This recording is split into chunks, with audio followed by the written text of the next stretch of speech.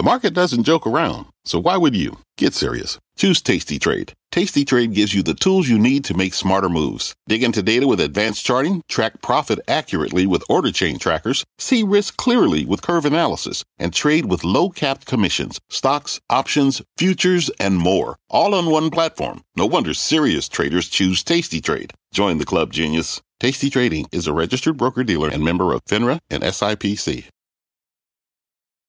I'm Frank Holland, and you're listening to CNBC's Worldwide Exchange. Our show is live weekdays at 5 a.m. Eastern. Listen in. It is 5 a.m. here at CNBC Global Headquarters, and here is your 5 at 5. We begin with Wall Street looking for a Tuesday turnaround after the S&P 500 does something for the first time this year. Futures are higher.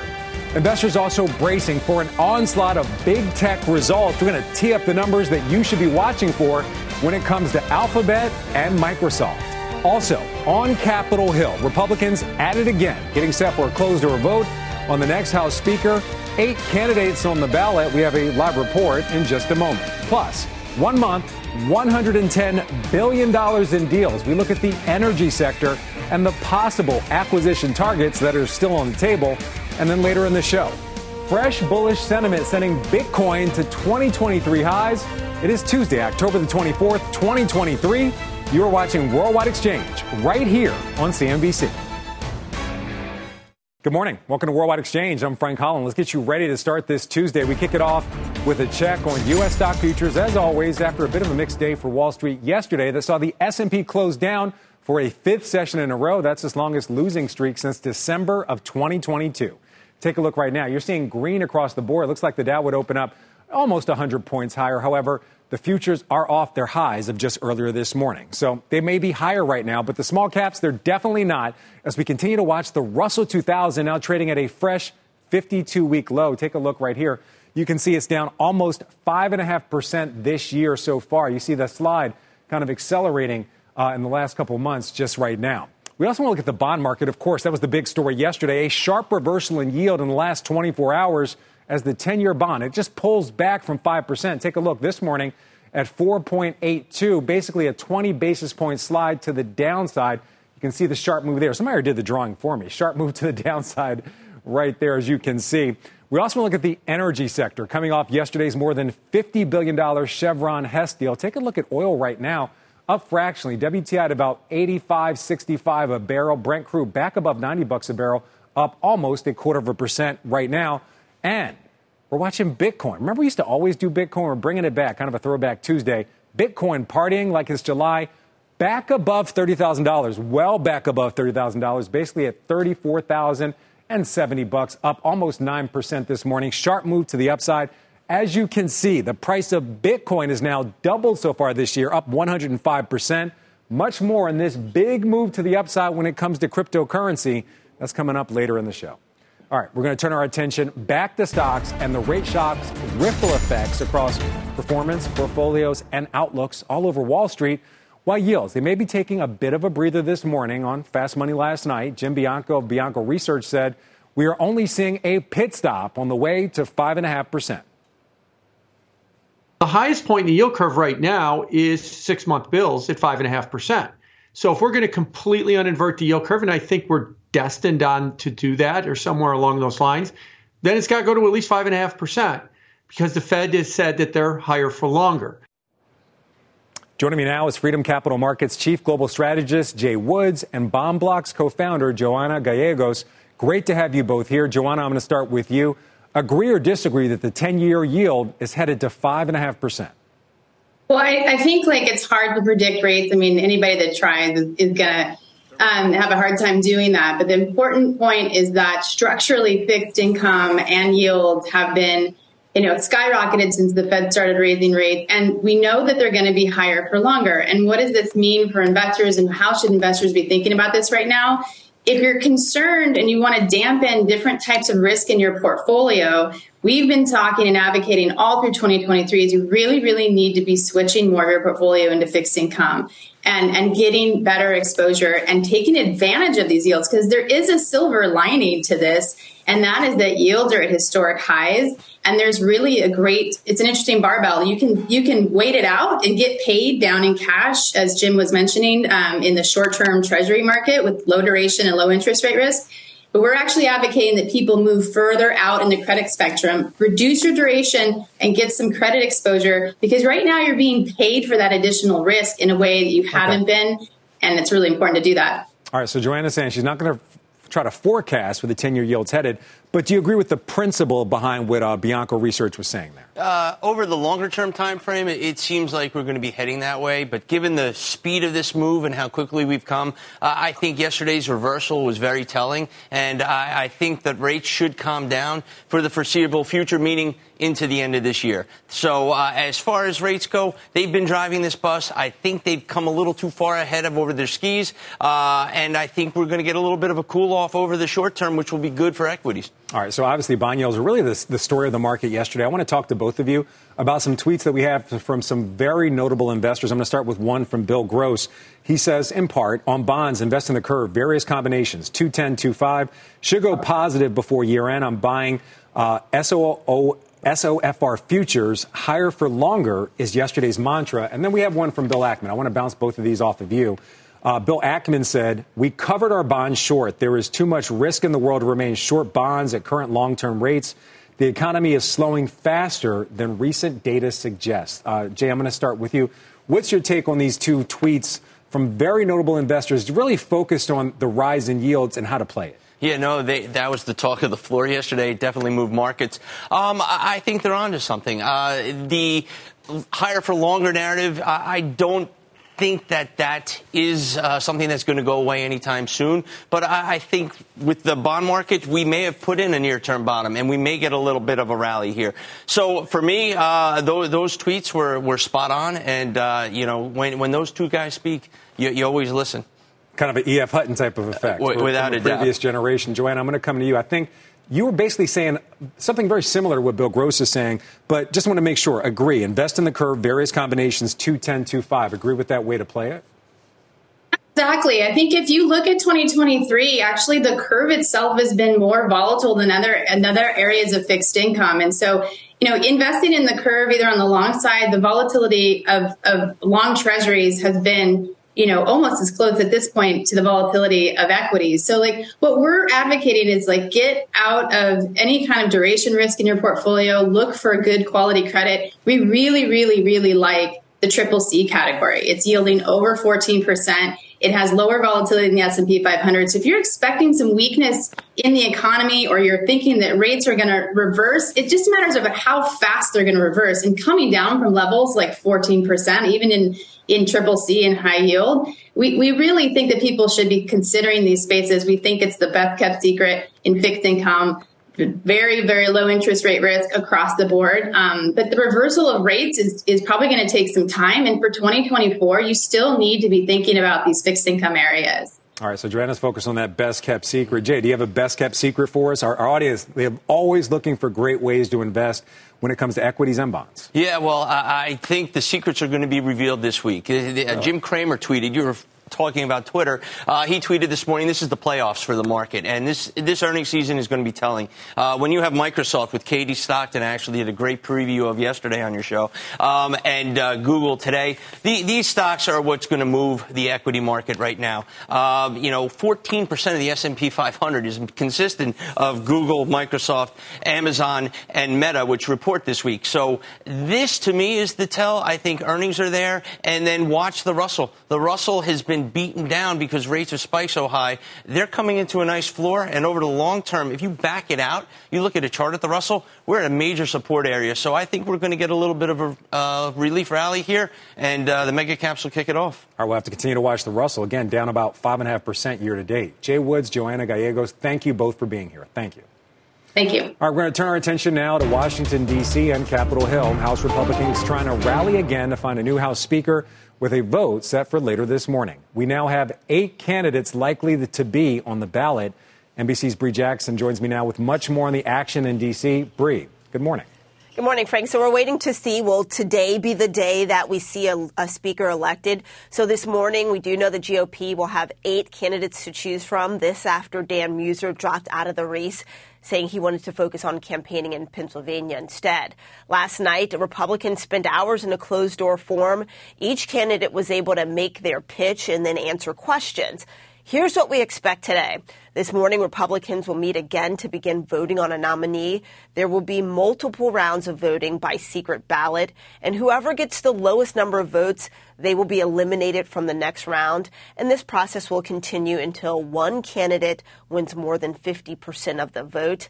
That person will become the GOP nominee and then face the challenge of getting 217 votes in the full House to finally win the gavel and get the House back to work. Now, there's still no clear frontrunner, but multiple lawmakers say that they are confident that a speaker role will be filled tonight. And several have also confirmed that during the forum last night, all of the speaker candidates committed to backing whoever is chosen as the Republican nominee. Frank? Another interesting day in D.C. Bree Jackson, always great to see you. Thank you very much. All right, we got a lot more to come here on Worldwide Exchange, including the one word that investors have to know today. But first, 1 month, $110 billion in deals. We look at the energy sector and the possible acquisition targets that are still on the table. Plus, we got your big money movers and why it's a buyer's market for shares of Redfin. And then later, getting set for big tech. We lay out the key numbers you need to be watching when Alphabet and Microsoft report later today. We have a very busy hour still ahead when Worldwide Exchange returns.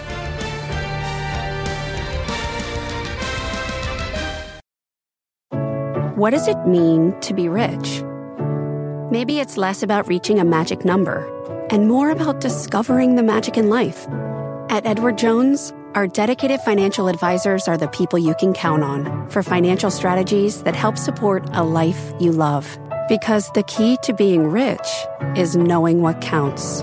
Learn more about our comprehensive approach to planning at edwardjones.com/findyourrich. Edward Jones, member SIPC. You haven't heard about the McCrispy yet? Well, then, you probably haven't heard the sweet silence after the first crispy bite either. Go try it for yourself to hear the best nut sound you've ever heard. All right, welcome back to Worldwide Exchange. Looks like the Dow would open up about 90 points higher at this moment. The S&P and the NASDAQ both up about 0.5%, 1/3%, respectively. Let's now see how Europe is shaping up as this trading day gets underway. Our Joanna Tattelbaum is live in our London newsroom with much more on the early action. Juliana, good morning. Frank, good morning. Well, as for the early action, it's already been a fairly choppy session, and we're only a couple of hours in. We were down across the board early on, but now we've got some green coming through. The outperforming market of the bunch is the French market. The CAC 40 up 0.25% right now. We're seeing a decent bid for the luxury names. In contrast to some of the downbeat earnings we've had already in the luxury space, today we heard from Hermes. They beat expectations and are pulling up the rest of the luxury sector with it. Outside of France, though, we've got some red on the board still for the FTSE 100. It's down 0.2%. FTSE MIB also down by about 0.2% in Italy. It is a pretty busy earnings day. We've got Hermes, as I said. We've also got Logitech. It's the top performer in Europe Stock 600, the main benchmark this morning after it raised its full year outlook, telling investors a focus on cost discipline is paying off despite sales falling 8% in its second quarter. Now, in sharp contrast, Barclays shares are under heavy selling pressure this morning, nearly 5% lower right now. We were more than 8% lower at one stage. It is one of the worst performing stocks in the region after the bank warned it may incur material charges in the fourth quarter as a result of cost-cutting measures and said pressure for savers' money was beginning to hit its margins. In other words, they are now being forced to pass on those higher interest rates to depositors, to savers, and it is hitting margins. So that's weighing on the Barclays share price. It's also weighing on the broader UK banking sector this morning. Frank? Juliana, thank you very much. Our Juliana Tattelbaum live in our London newsroom. All right, returning back to the energy sector, shares of Chevron and Hess, they are moving higher today as investors continue to digest that $53 billion takeover deal. But yesterday on the news, Hess falling about 1%, while Chevron dropped more than 3.5% for its worst day since the beginning of May. That dragged down the entire energy sector, which was the worst performer in the S&P 500. Chevron CEO Mike Wirth laid out the case for the deal yesterday on Squawk on the Street. We need to operate in the world that we live in, and that is one that still needs oil and gas delivered by responsible producers. This is a fantastic, exciting deal for us. It's about long-term growth. It's about long-term value and a continuing commitment to a lower carbon energy system. All right, so will this deal and ExxonMobil's $60 billion offer for Pioneer earlier this month open the floodgates or put a lid on further M&A activity in the energy sector? Let's bring in Peter McNally, Global Sector Lead for Industrials, Materials, and Energy at Third Bridge. Peter, good morning. Great to have you here. Great to see you, Frank. All right, so we just told the audience about the two big deals in recent days. Give us a sense. Is this a trend that investors should be really paying close attention to, and is there any way they can capitalize on it? Well, it's hard not to pay attention when we're talking about deals this big. And, in the case of Hess, pretty historic company. It's been around for nearly a century. But I think these were two cases where you had motivated sellers, CEOs nearing retirement age. And, so maybe an approach made some sense for the buyers. But oil prices around $90 a barrel tends to be more fun to run an oil company. So trying to agree on a price can be difficult. But in these cases, we had big deals consummated. So for both Pioneer and for Hess. So, Peter, hitting on something that obviously everybody's paying attention to, the rise in oil prices. Looking at oil right now, up this morning on some Middle East concerns, up about $15 a barrel since July. We had some announcements of some OPEC cuts and some other things that have been a catalyst for the price action there.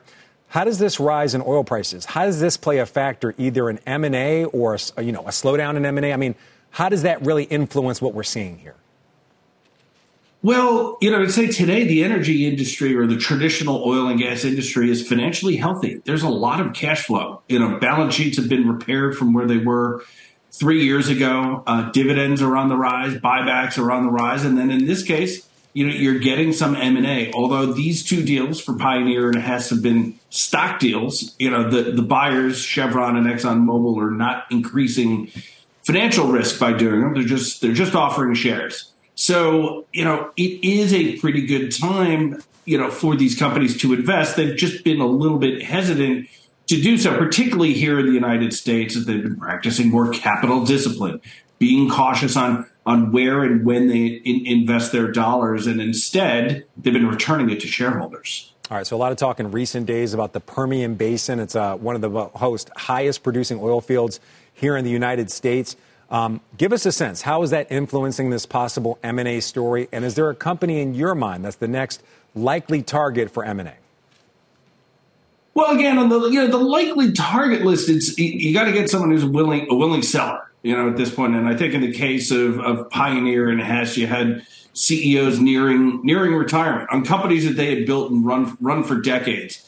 So I think the basin has consolidated into the hands of a few companies, namely Oxy, Chevron, ConocoPhillips, and ExxonMobil. There are some other bigger players out there at different stages of their career, like EOG Resources, which is pretty diversified, or Diamondback Energy. So a lot of possibilities, it sounds like, Peter. Is there one in your mind that's the most likely for M&A going forward? These deals are hard to put together. So I'm not sure I could say any single one company that's going to agree to a price. The higher the oil price goes, I think it's less likely that you get someone selling. Really? All right. Peter McNally from Third Bridge. Great to have you here. Appreciate the time and the insight. All right. Coming up here on Worldwide Exchange, energy deal making, that may be red hot. But David Solomon says the good times may start and end right in Texas. Fresh comments from Goldman CEO. That's coming up right after this.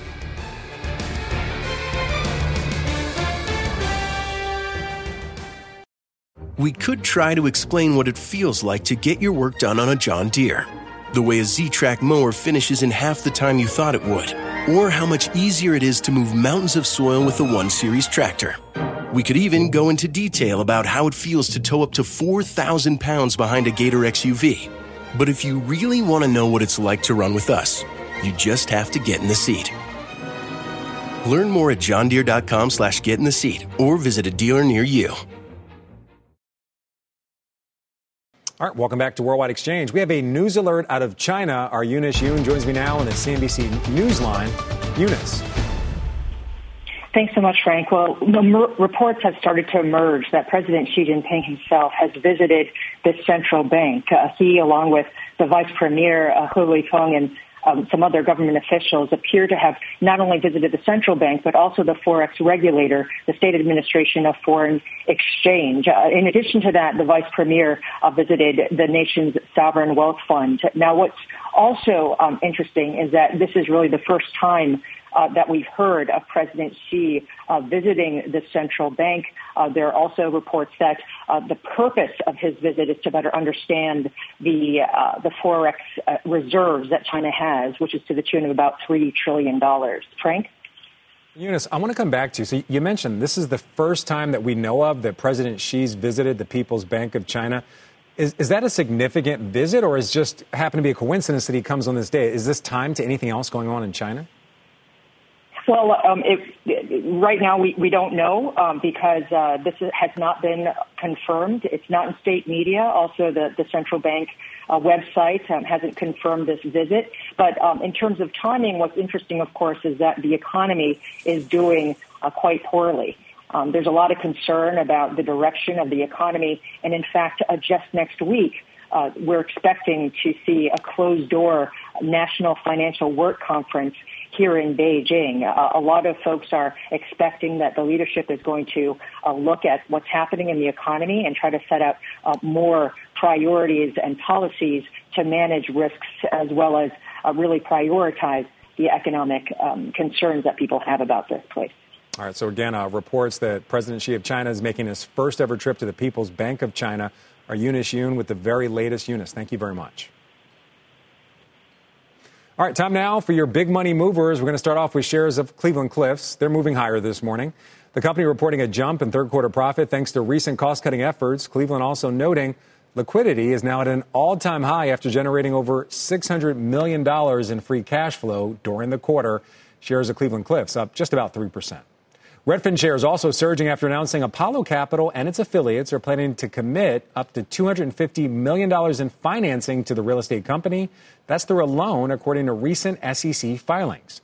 The deal extending Redfin's debt maturities into 2028, opening the door for additional convertible debt repurchases. Shares of Redfin up over 9.5%. And watching shares of Okta this morning, following a more than 8% slump yesterday. The move lower, wiping out more than $2 billion in market cap for the cybersecurity company, and comes after the company disclosed a hack of its support systems last week. The latest in a string of similar incidents. Shares of Okta up just fractionally right now, but again, dropped more than 8% yesterday. All right, time now to get a check on more of this morning's headlines outside of the world of business. NBC's Philip Mena is in New York with the very latest. Philip, good morning. Hi, Frank. Good morning. 2 more hostages have been freed from Gaza by Hamas. 2 elderly Israeli women are confirmed to have been handed over on the Egyptian border with Gaza. On Friday, 2 dual Israeli-American citizens were also released. Still, officials believe that more than 200 hostages remain in Hamas captivity. In Louisiana, 7 people were killed after more than 150 vehicles were part of this massive pileup. Officials believe the crash, which has also left more than 24 people injured, was likely caused by a combination of dense fog and smoke from wildfires, the conditions known as superfog. The visibility was reduced to near zero. Finally, there was a surprise delivery at Sunday's Indianapolis Colts Cleveland Browns game. A baby was born just 20 minutes into the game at Lucas Oil Stadium. The new mom went into labor as she was arriving at the stadium and went straight to the first aid to get some help. Browns wide receiver David Bell told Indianapolis TV station WLFI that the newborn is his niece. So the game was exciting enough. 39-38, the Browns won. But on top of that, Frank, there is a new baby to be celebrated. Wow, congratulations to him. That was quite a game, too. Philip, great to see you. You too. All right, straight ahead here on Worldwide Exchange, the all-star studded streaming deal courtesy of former President Barack Obama. It is your top trending story, and it's coming up when Worldwide Exchange returns. Stay with us.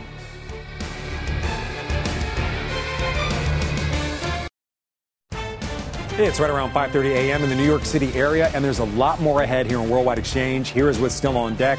Stocks looking to regain some momentum after a mixed start to the new trading week and the reality of elevated rates. Futures are higher this morning. top of mind for investors today, earnings and the kickoff to big tech with Microsoft and Alphabet both on tap. We're going to tee up the key numbers that you need to watch. And some of Wall Street's top leaders gathering for Davos in the desert, offering fresh insights into navigating higher for longer and rising geopolitical tensions all around the world. It is Tuesday, October the 24th, 2023. You're watching Worldwide Exchange right here on CNBC. And welcome back to Worldwide Exchange. I'm Frank Holland. Let's get you ready on this Tuesday morning. As always, we pick up the half an hour with the check on U.S. stock futures. Following the mixed start to the trading week, take a look. You can see green across the board. The Dow now looks like it would open up about 100 points higher. The S&P and the Nasdaq both moving higher throughout the morning. Turning to the bond market now, and that really sharp reversal in yields after the 10-year bond had very briefly touched 5% yesterday. Take a look. We'll start with the benchmark, the 10-year at 4.83, down just about 20 basis points from where it was yesterday.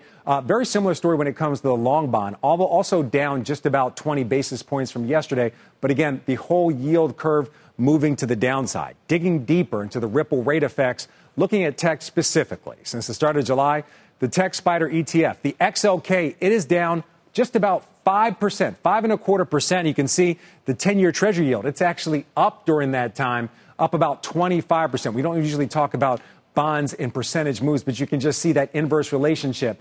Yields go up, tech seems to go down, and we've seen that trend throughout the tech universe. Among the worst performers in the XLK, we're talking a wide range of names. We're talking SolarEdge, Enphase, Zebra Technologies, Fortinet, also Texas Instruments. You can see SolarEdge down 68%, Texas down 18%. So a wide range of companies, a wide range of impact when we look at some of these companies. And one thing that we also want to talk about, not feeling the impact of these higher rates. We rarely get to say that, but there's one area not feeling the pinch. That's cryptocurrency. Bitcoin rallying to an 18-month high thanks to ongoing optimism that the SEC will finally approve an ETF that invests directly into crypto. We're looking at Bitcoin right now, back above 30,000 and basically 34,200 and some change, up almost 9.5% right now. You're seeing that sharp swing to the upside when it comes to crypto. All right, we want to turn our attention back to earnings as Microsoft and Alphabet, they kick off a very busy week for mega cap tech. The Magnificent Seven stocks, that's a basket of AI-focused stocks, coming off their highs of the year, but you can see still outperforming the broader market. As we mentioned, rising rates along with political tensions and geopolitical concerns all weighing on the sectors as investors, they reassess their risk appetite. Let's start off with Microsoft. We're going to look ahead to that, which makes up 6.5% of the S&P 500 compared to Alphabet's 2% weighting. It is expected to see revenue increase by 9%, earnings rise by 13%. But the call, that's really going to be the key, with analysts looking for any commentary on its AI Copilot, which launches on November 1st.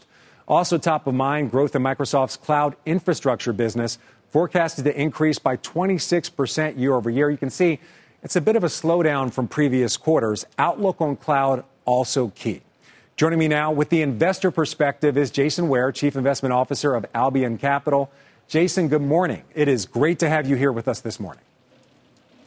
Thanks, Frank. Good to be with you. All right, so as we mentioned, Microsoft reports after the bell. As an investor, what are you focused on?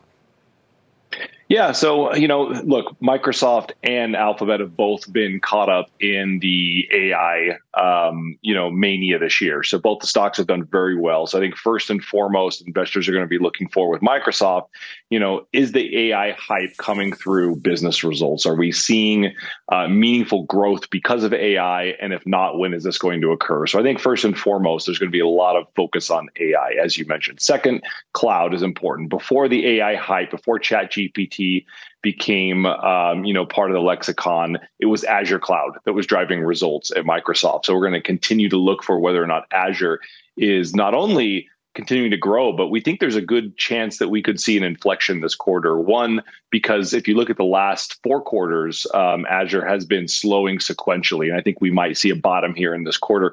Two, the more we move to AI workloads, the more we're going to see these hyperscalers like Microsoft Azure probably see an uptick in their growth because these AI workloads require more cloud computing. So Azure is going to be important. And then I think third for Microsoft that we're looking for is just commentary around the Activision Blizzard deal. Look, it's now closed. What's Microsoft going to do with it? Where are we? All right, so you're looking at a wide range of things, Jason, in general. I do want to ask you about the valuation of Microsoft, trading at a 31 times forward PE. Where have you been at in recent months? Have you been adding to your position, trimming, and what would you need to see from this report with this valuation to add more to this position? Yeah, so, we don't typically, trade around earnings reports. We haven't been adding to the position. In fact, we've trimmed the position into strength recently, but we still have a meaningful position in Microsoft. We've been owners for a decade, and we're not looking to change our core position meaningfully. We still think it's a great secular growth story. But as far as valuation is concerned, look, it is expensive. I mean, as you noticed, trading at 31 times forward earnings, which is historically a couple of turns above its average PE multiple. So I think in order for the stock to continue to move higher, we're going to have to see a reacceleration of cloud. We're going to have to see some really exciting news around or business results around AI. So, we're somewhat neutral over the near term on Microsoft, despite being long-term bullish. Neutral for now. Microsoft shares up almost 1% in the pre-market. Jason, I want to pivot over to Alphabet, also getting set to report its results this afternoon. Revenues forecast to increase by 10%, while EPS is expected to grow by 37%. Key part of its business, YouTube advertising, estimated to grow by 10%, offering a read on consumer spending and confidence in the economy. And like Microsoft, Alphabet's growth driver is the global cloud computing market. It is the third largest player, though JP Morgan says this business could be under some pressure as companies reduce their spending and look to optimize current cloud capacity. Jason, you also own Alphabet. What are your expectations for this report? Yeah, I think it's going to be a good earnings report for Alphabet. Look, like you said, YouTube seems to be tracking quite well. So we think the growth in video spend is going up. They're benefiting from that core growth in, search and digital advertising after, struggling there for a few quarters last year. Looks like it's, set to pick up as well. So we think we're going to have a pretty good core, business result from search. And then, like you said, cloud is actually growing faster for Google, even though it's not yet as profitable versus Microsoft and Amazon. So we expect a pretty good quarter for Google. They have a little bit more of an open lane in terms of their annual comps. I mean, if you look at the quarter last year, it was mid-single digits. So like you said, they're going to be a little bit better than Microsoft in terms of the growth rate. Valuation's not as demanding, trading in a mid-20s multiple. So we expect good things from Google this quarter. What do you think about AI when it comes to Alphabet? They released some AI products. They did not receive rave reviews by any means. A lot of people questioning their AI strategy. You think that Microsoft's going to see a bottom in a lot of its business due to AI enthusiasm. How does AI impact Alphabet? In a lot of ways. Look, as you noted in the spring, Microsoft had really taken over, the excitement around AI because of ChatGPT. It looked like Google was perhaps, the company that had the most to lose. That didn't last very long because at their I/O conference, at Alphabet's I/O conference in May, they really took back that narrative, demonstrating a broad suite of uses for AI, in particular Bard, with regards to Google search. So look, I think the reality is that Google's an AI first company. They're going to continue to be an AI first company. And there's a lot of ways that AI is going to impact their business in a positive way, with core search being one of them, of course. So there's a lot of updates to be had on AI with Alphabet. And we're going to look at what they have to say in the quarter about how that's going. You mentioned with Microsoft, you were interested in commentary around the Activision Blizzard acquisition. When it comes to Alphabet, expecting any commentary about the regulation when it comes to Apple and search? I mean, that's a big part of at least their brand image, to be able to be the default browser on every iPhone, which, of course, is a very popular phone here in the U.S. Yep. Yeah, it's a great position to be in for sure, but it's a costly position as well, as we've learned. So it's going to be interesting to see what what comments they may have around that. My guess is, given the fact that we're kind of in a ongoing trial situation, they're going to be somewhat limited in their commentary. But I wouldn't be surprised if analysts ask some management some thoughts around that. But I don't expect a whole lot to be offered up. All right, Jason Ware of Albion Capital. Great to see you. Thank you very much. Appreciate it. Thanks. Yep. All right, coming up here on Worldwide Exchange, Wall Street descends on Riyadh as some of the biggest names in banking. They offer up some fresh insights at Davos in the desert. We have a live report from Saudi Arabia coming up. But first, as we head to break, we got some of your top trending stories. What do LeBron James, Peyton Manning, and the Obamas have in common? It's Netflix. The trio reportedly teaming up to create a new series for the streaming giant, focused on the lives of professional basketball players with backing from the Obamas production company. Spider-Man's Spidey senses leveling up in a brand new way. Marvel's Spider-Man 2 breaking the record for the fastest PlayStation Studios game, selling more than 2.5 million copies within the first 24 hours of debuting. And now's the chance to add a little pep to your step. Pepsi unveiling a themed diner in New York City featuring a 3-course meal of foods that are infused with Coca-Cola, or with cola, not Coca-Cola, cola, just to be clear. For $50 per person, guests can take a trip through Pepsi's history and will have access to unlimited soft drinks and Pepsi-themed trivia. We're back with much more Worldwide Exchange in just a moment.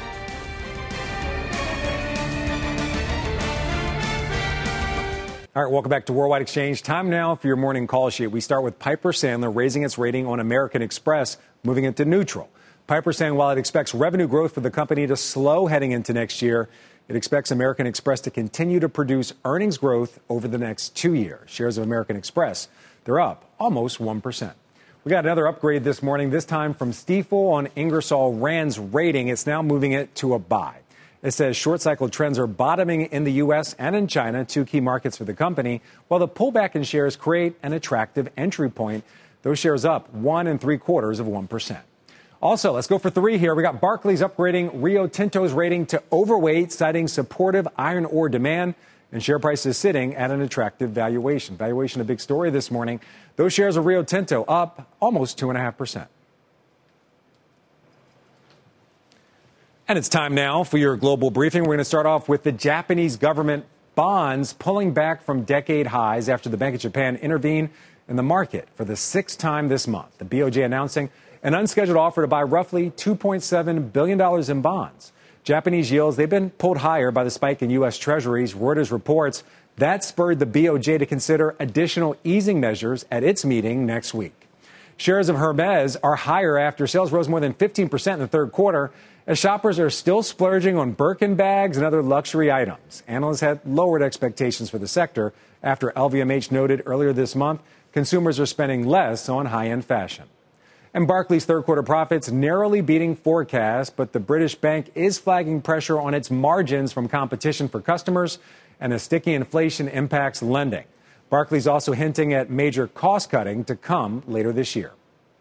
All right, we're now going to turn to Saudi Arabia. Some of Wall Street's biggest leaders descending on Riyadh today, gathering for the 7th annual Future Investment Initiative Summit.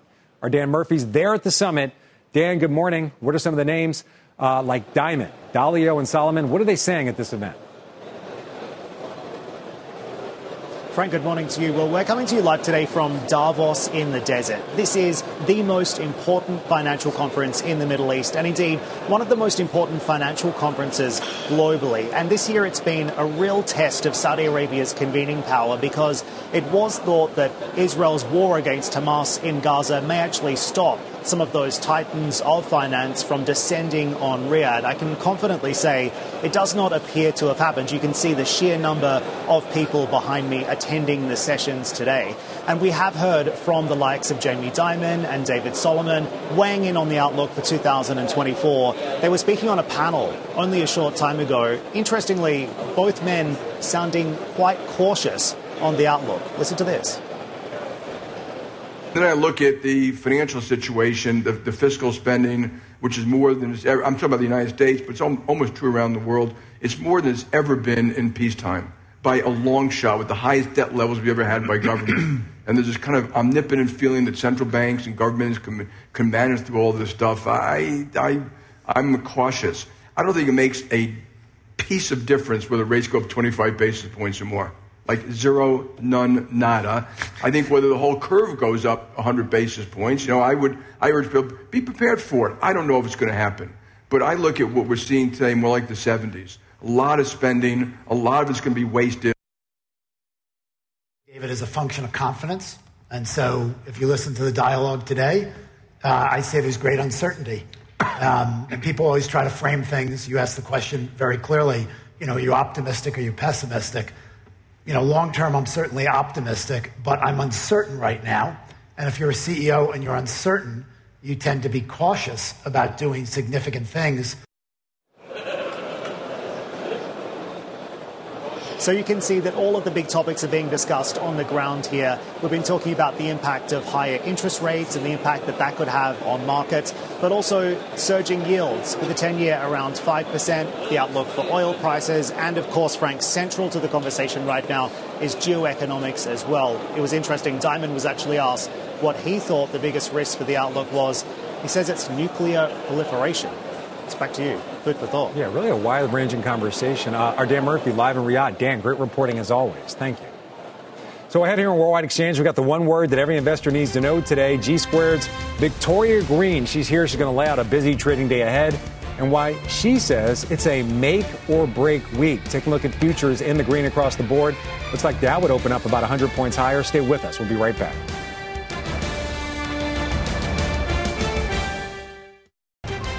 All right, welcome back to Worldwide Exchange. Taking a look at mega cap tech for the biggest names reporting this week. You can see it's green across the board.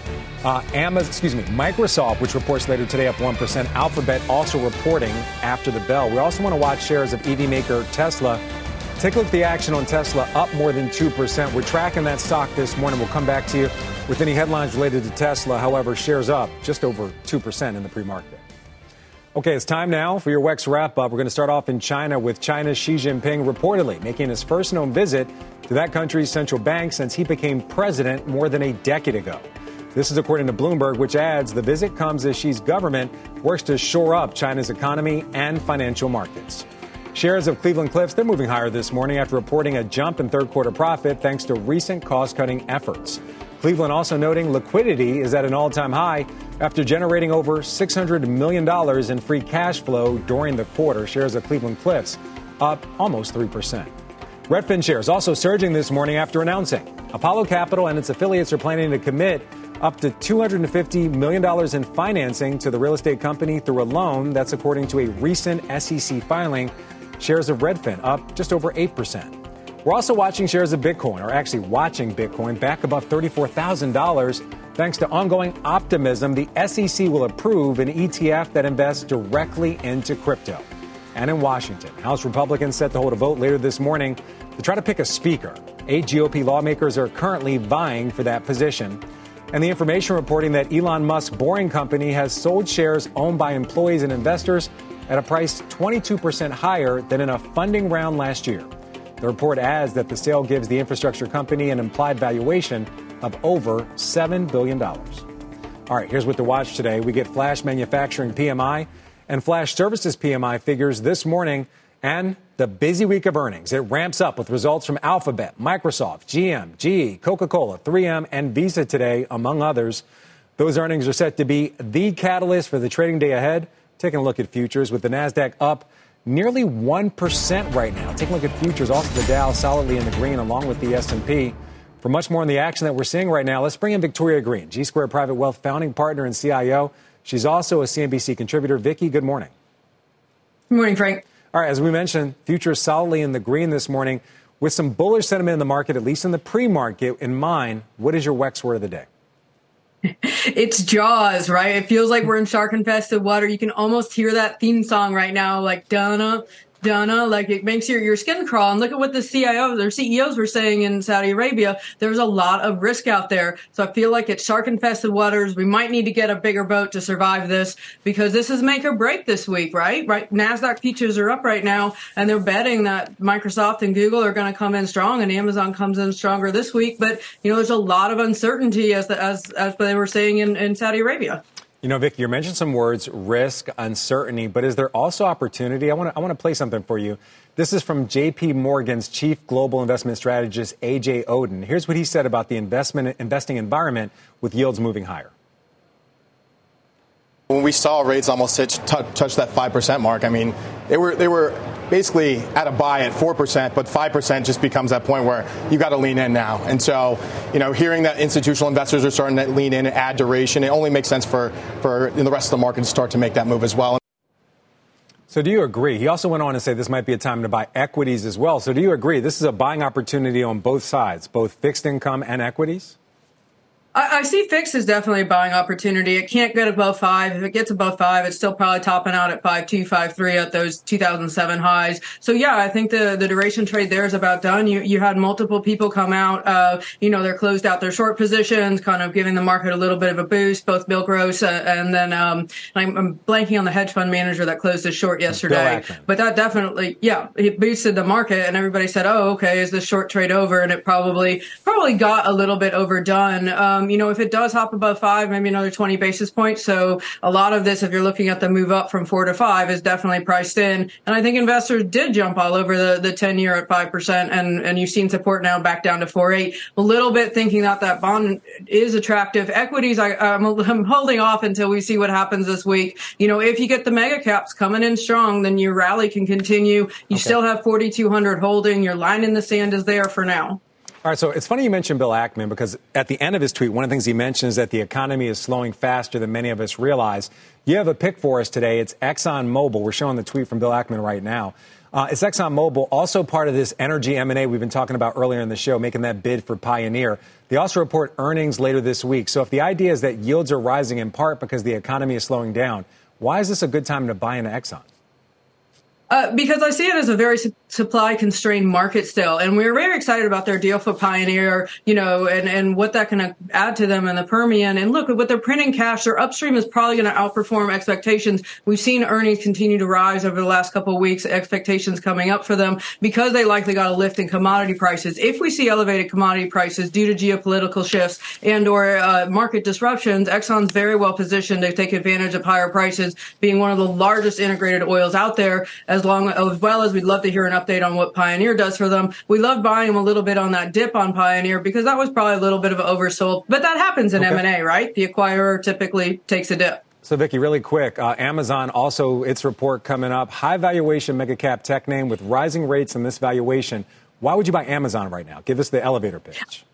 I know, right? That one seems a little odd for me, but the consumer has held up really, really well. So this is a play on consumer spending, maybe not the Hermes market, but we've seen spending continue to come in stronger than anticipated. And if they have better AWS numbers, it's going to be a combination of those two things. But they typically get a nice lift at year end because you have a lot of year end spending, holiday spending. We'll see how Prime Day did. But this company's always been fairly impressive. So I look at them and I think that AWS may come in a little bit stronger than analysts are anticipating, and the strength of the consumer just can't be denied right now. Vicki, we got to leave it there. Amazon shares at 1%. It is always great to see you. Thank you very much.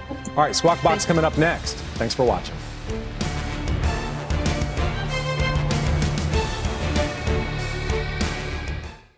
You've been listening to CNBC's Worldwide Exchange. You can always catch us live weekdays at 5 a.m. Eastern. You haven't heard about the McCrispy yet? Well, then, you probably haven't heard the sweet silence after the first crispy bite either. Go try it for yourself to hear the best not sound you've ever heard.